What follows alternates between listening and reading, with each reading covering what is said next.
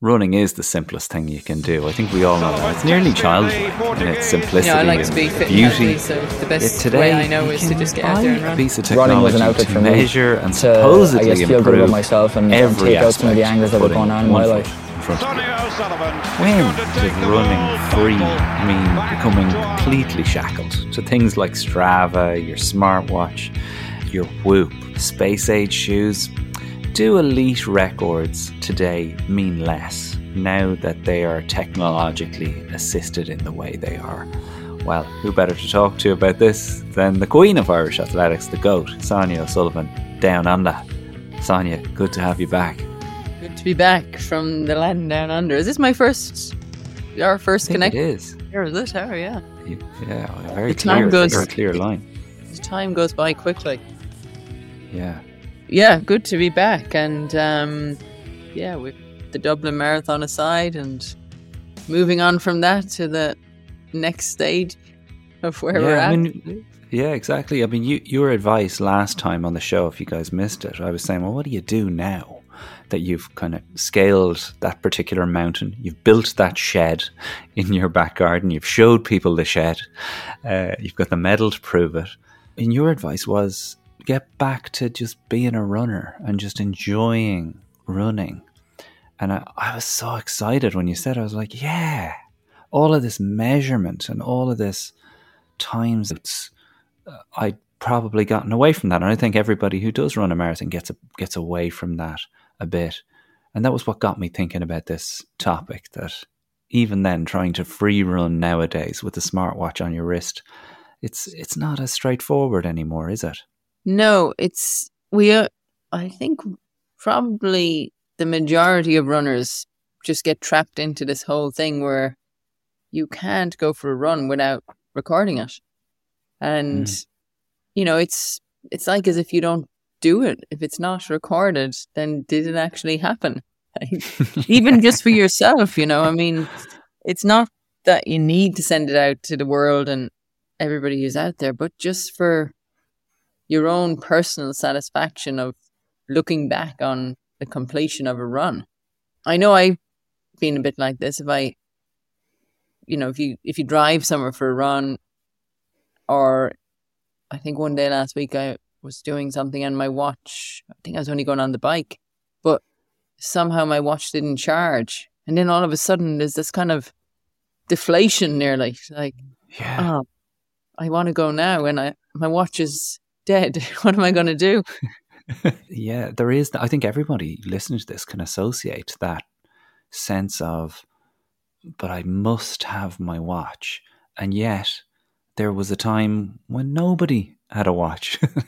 Do you remember when the first one arrived, when this era of tracking and measurement of even the most basic of runs began? I was trying to remember my first watch that I used to run with, and I think I used to have one of these Ironman. I forget who makes them now, but it was an Ironman watch, and that you could just time yourself with. So it was probably the newer version of the Casio, and you could do your splits and different things, but there was no measurement on there. So the only accuracy you had is if you went to the track. Right. You were measuring every 400 meters. I can remember when the first Garmin came out, and it was like wearing an iPhone on your wrist. Like, it was a weird rectangle shaped thing. If you look up the original Garmin, you'll see it. It was very like going around with a computer on you. And even the ones that were a bit more kind of streamlined, I remember people would often make the comment, like, about people wearing the computer on their wrist. Oh my God, I'm looking at it right now. The 205. you look like Back to the Future with this yoke on. Oh, I know. I mean, this thing is lowering your split times by just being there. And the thing is, they weren't even very easy to use. Like, I don't think you could just press a button and go. Like, you had to find the satellite, I think, here. And stay underneath the satellite. Line yourself with the satellite. I remember the first time I had one of these was up in Falls Creek, And because that was one of the places where there's no real measurements at all. There's no track up there. And we used to measure our 400 meter reps and 1K reps with these like ski poles that were about 200 feet apart, whatever that is. We used to do all these weird calculations. So this was going to be like new age, to have a Garmin up there. But I definitely don't remember it being very good initially. It definitely took them a while to get to be more as efficient as they are now, and as I suppose streamlined as they are now. Yeah, and something's lost along the way, right? Some element of the thing I mentioned at the start, the freedom and the kind of the childlike aspect to it, or even just the sheer release of I know I did a thing and I know that in my heart. Perfect example. This weekend, I went to do Poppentry Park Run, my local park run. Great people, great course. Absolutely love it. Even when we've had a wet night, it's just a perfect 5K to do. And it was my first hard effort since the Dublin Marathon. And I made a point of wearing a long sleeve or wear something over the watch so that I wouldn't be looking at it, because I was going to run on feel. Vinny had told me, go out at a good quick pace, nothing mental, and then give it a good hard push for the final 2 so that we can figure out what your max heart rate is and start training accordingly. Now, Sonia, I felt like I broke 20 this thing. It was that hard. I felt so positive crossing the line. It was like it had been so much fun. I had really listened to what I'd been advised to do, and I really pushed for that final 2 and felt I found something. And then I looked down at my watch and it said 21:45, and I was depleted and heartbroken in some level. I was like, the data told me not to be happy. And in the research for today's episode, I was like, what the fuck is that? Like, how are we doing this to ourselves? That we're no longer relying on what a run feels like. We're letting the numbers tell us what we should be proud of. Do you get what I'm saying with this? Yeah, that's exactly like the reaction, I suppose, that we're going to talk about here today. How the watch it affects how you feel, or how your reaction to something you've done. And we're so reliant on the numbers and so connected with the numbers that you lose touch with the actual feeling of running and the understanding of running. And it's, we're becoming a bit like robots nearly, and We're programming ourselves, that you think you're running under 20 minutes, but your watch says you're not. But your effort is probably equivalent to running under 20 minutes, just that you've lost that little bit of fitness. So if you were to only look at your heart rate, then it's probably the same effort as when you were running under 20 minutes when you could do that, a few months ago. Yeah. I mean, that is it in a nutshell, isn't it? That something is changing and it's becoming more tech-led than internally led. You've done an awful lot of reading around this, as have I. We will talk about the super shoes, because that is another part of this. Later in the show, we'll get a little deeper into, whether records stand for what they stand for, what they used to stand for. What is the impact? What is the chat in the community of elite coaches? It's obviously changing the sport from that end too, Sonia. Has a little bit of super shoe fatigue set in, or super track fatigue set in? Or is that just a cohort or a clique of people that are curmudgeonly around advances? I think the super shoes have kind of been accepted at this stage, and people just kind of they don't really talk about them that much anymore. But I think, but then alongside that is, when athletes do break records, I don't think people get that excited about them anymore, or at least the excitement doesn't last that long. Like, it's not a huge deal as it used to be, because it's kind of nearly expected now. It's like, well, you're equipped to do it now. So if you're a good enough athlete and you're in the right shoes and you've trained in these shoes for such a long time that you're very efficient, that of course you're going to break the record. So it's just expected now, and it's nearly disappointment if the athletes don't run that fast. You kind of sense the New York Marathon recently, where particularly the women didn't run very fast at all, that they probably recovered so quickly that they'll be ready to run another marathon next month. That bananas. Yeah, I mean, it's just crazy because the incentive wasn't really there to run super fast and to put in a big effort, because even if they did put in a big effort, it might have been a relatively fast time, but it wasn't going to be anything, compared to what people were running in Chicago and Berlin on the faster, the flatter courses. Which, at the end of the day, it made for a better race. Yeah, it was more enjoyable to watch. It was, absolutely. Yeah. Well, I want to take you guys on my latest road trip now. I headed out to Dundalk for the 100th parkrun of a faithful listener, Mick Kinahan. He gave me a shout and said, I've got my 100th parkrun coming up. I jumped in the car, went up the M1 to see what the crack was in Dundalk and to celebrate this momentous day with Mick himself. There's a voice that keeps on calling me down the road. That's where I'll always be. Every stop I make a new friend. Can't stay for long, just turn around and I'm gone again. Maybe tomorrow I'll wanna settle down.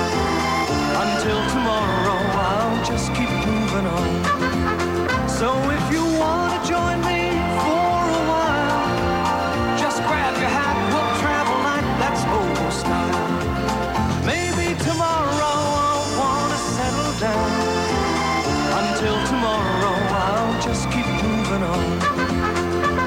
Here, Dundalk parkrun, Carl Fleming, Mick Kinahan. Big day, Mick. 100 parkruns. How does it feel? Oh, it's great to get there. I started in 2016, and Ruth Dunn here was a big part of why I started in the first place. I love parkrun. I just absolutely love everything about the social part of it, the people. Like, Dundalk is not the most picturesque parkrun of all of them out there, but the people are fantastic, and that's why we keep going. Can't wait to talk to you afterwards. Let's get our briefing over here. I can hear them being rounded up. Yeah. Woohoo!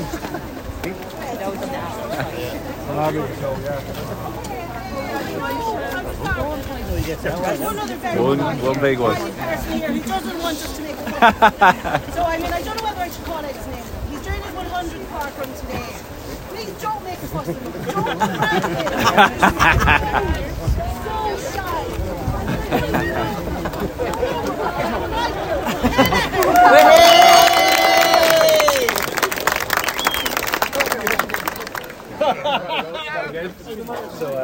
Job done, Mick Kinahan. Congratulations.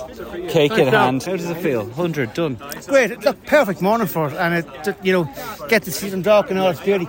We had serious numbers here this morning. Different people coming in from different areas, and TY students and stuff like that, and that's what parkrun's all about. Yeah, I mean, Mick, you're obviously a huge part of this community here.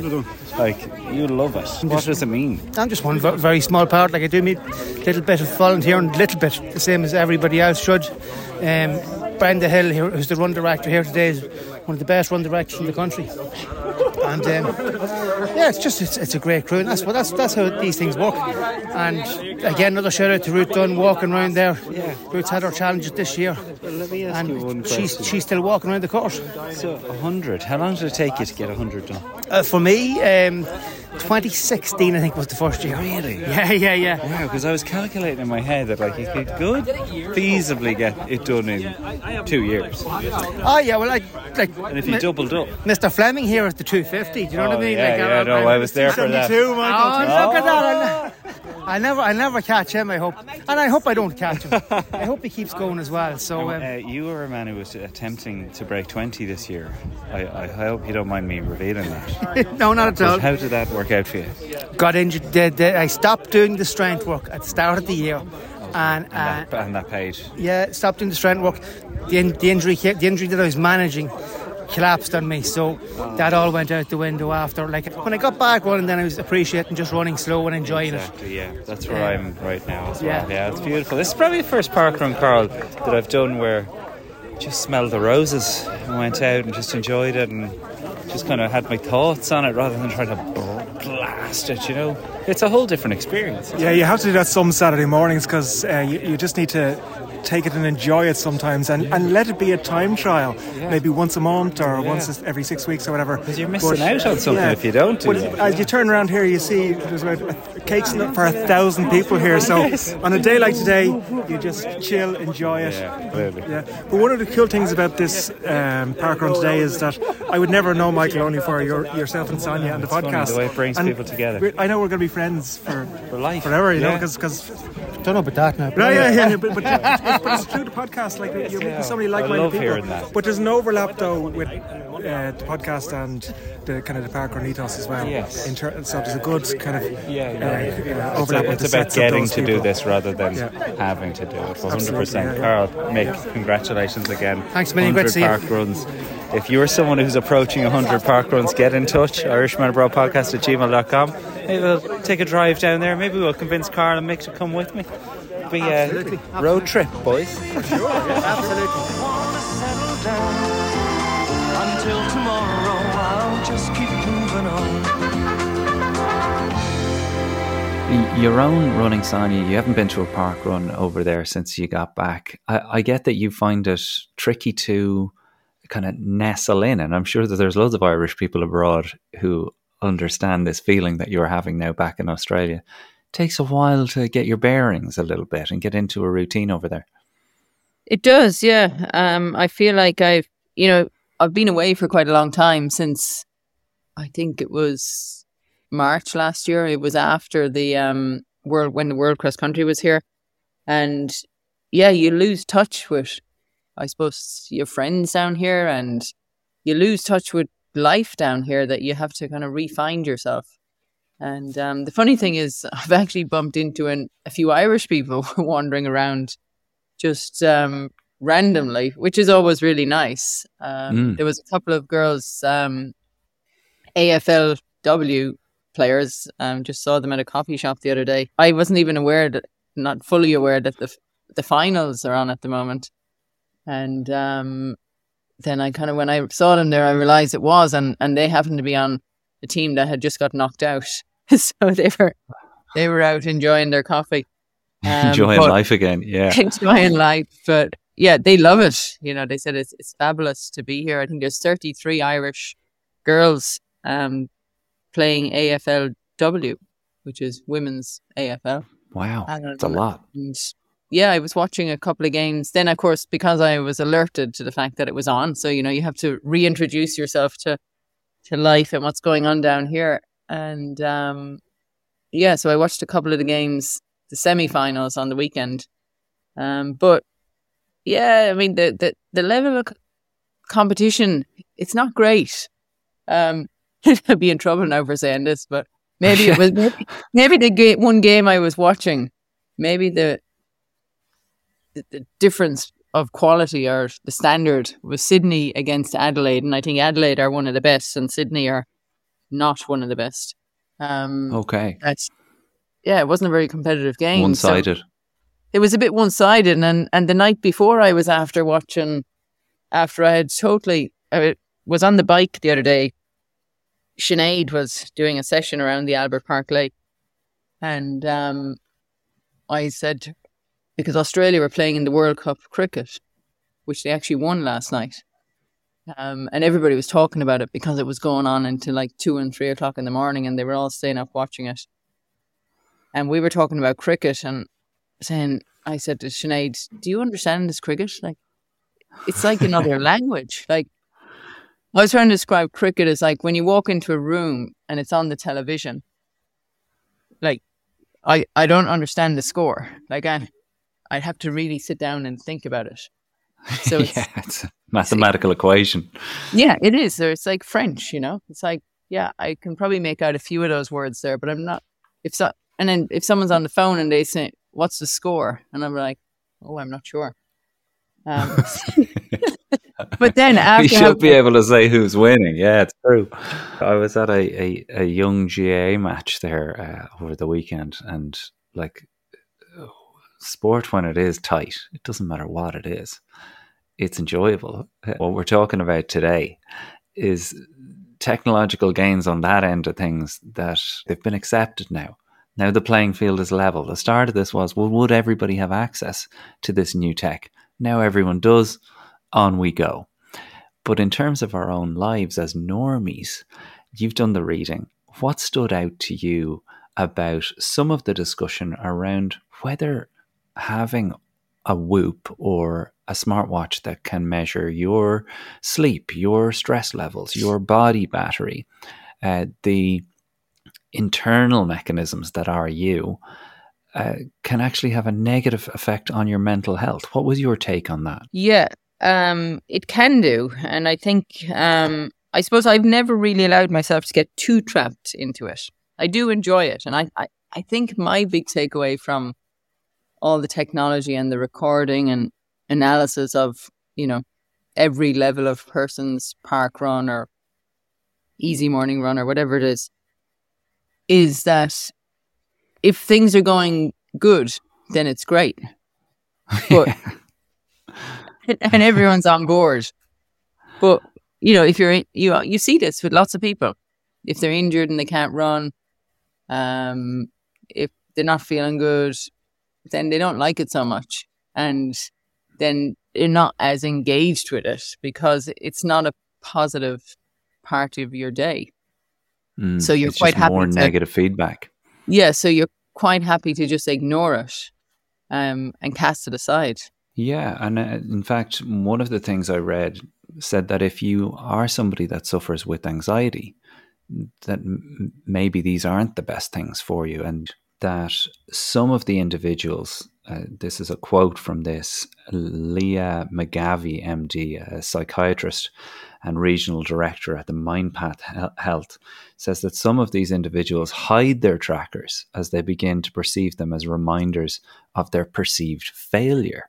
So that's really what you were saying, that you can focus on what you're not doing. And the Strava element of this is comparing and the whole time seeing that your pace isn't what other people are doing.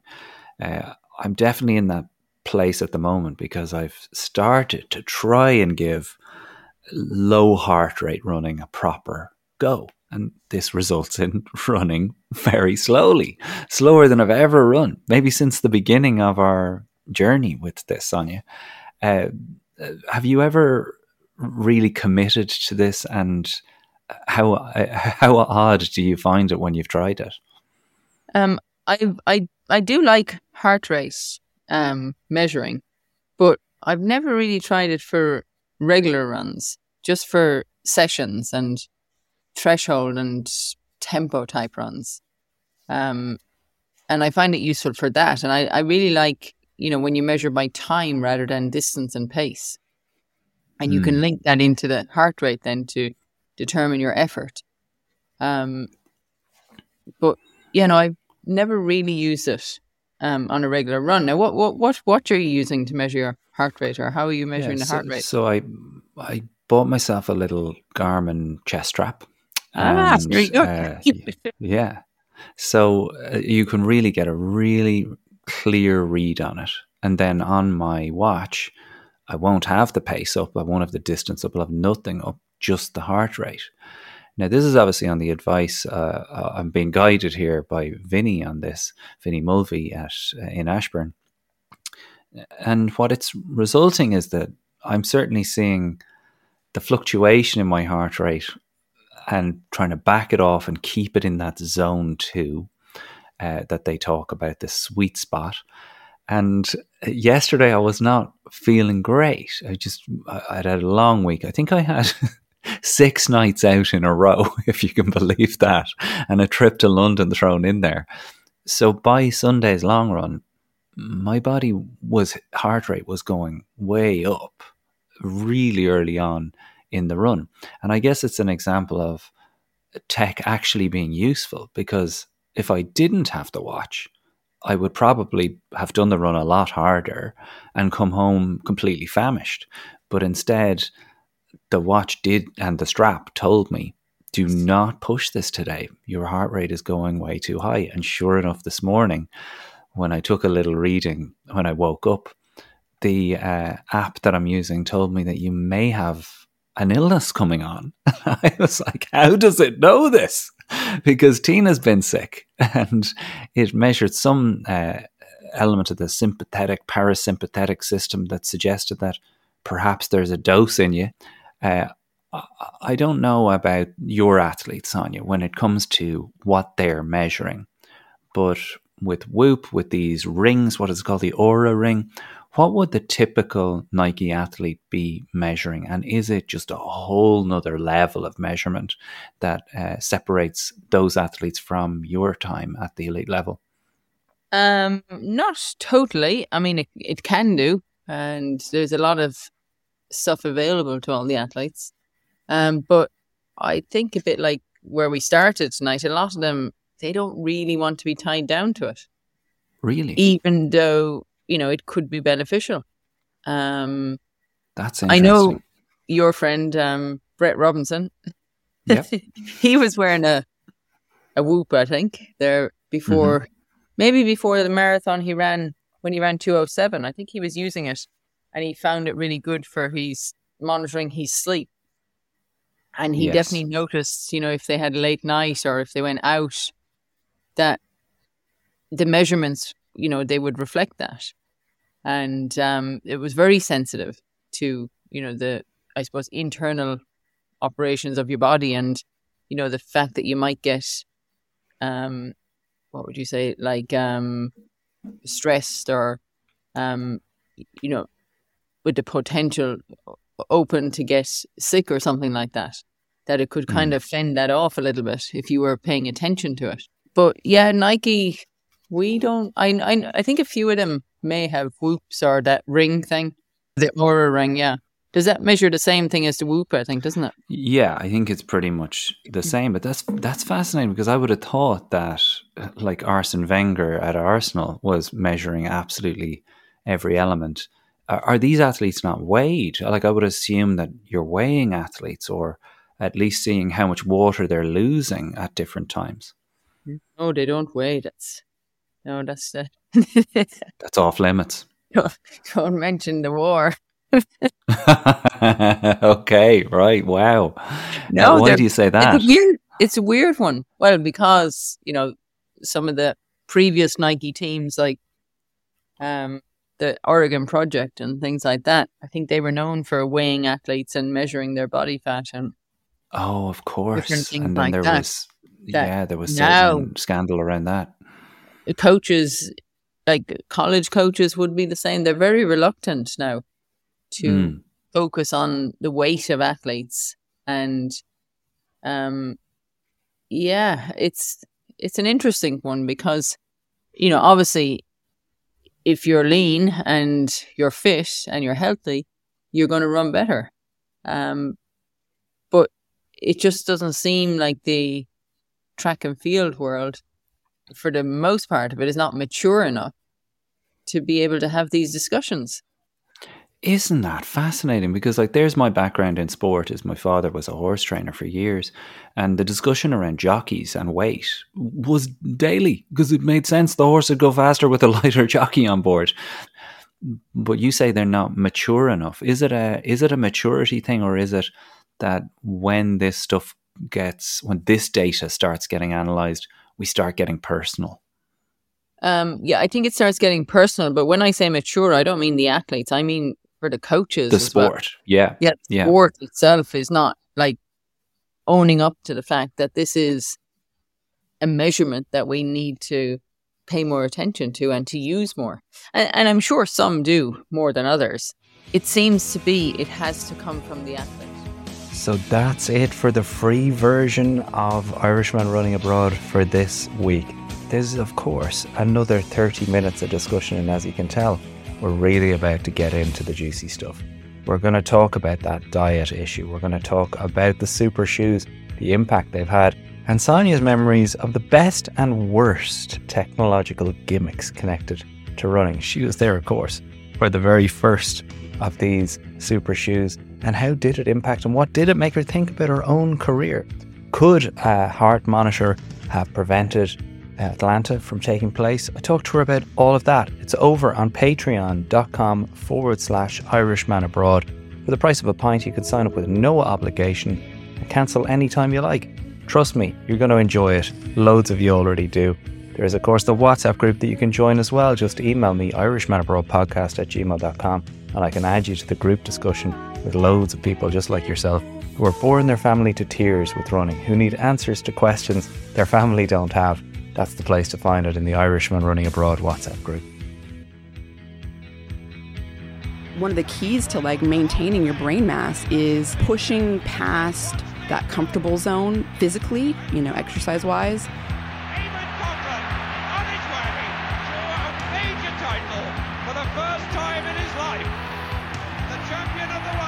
Imagine a world where everybody could go out the door and engage in the kind of exercise that's going to make them more relaxed, more healthy, burn off stress,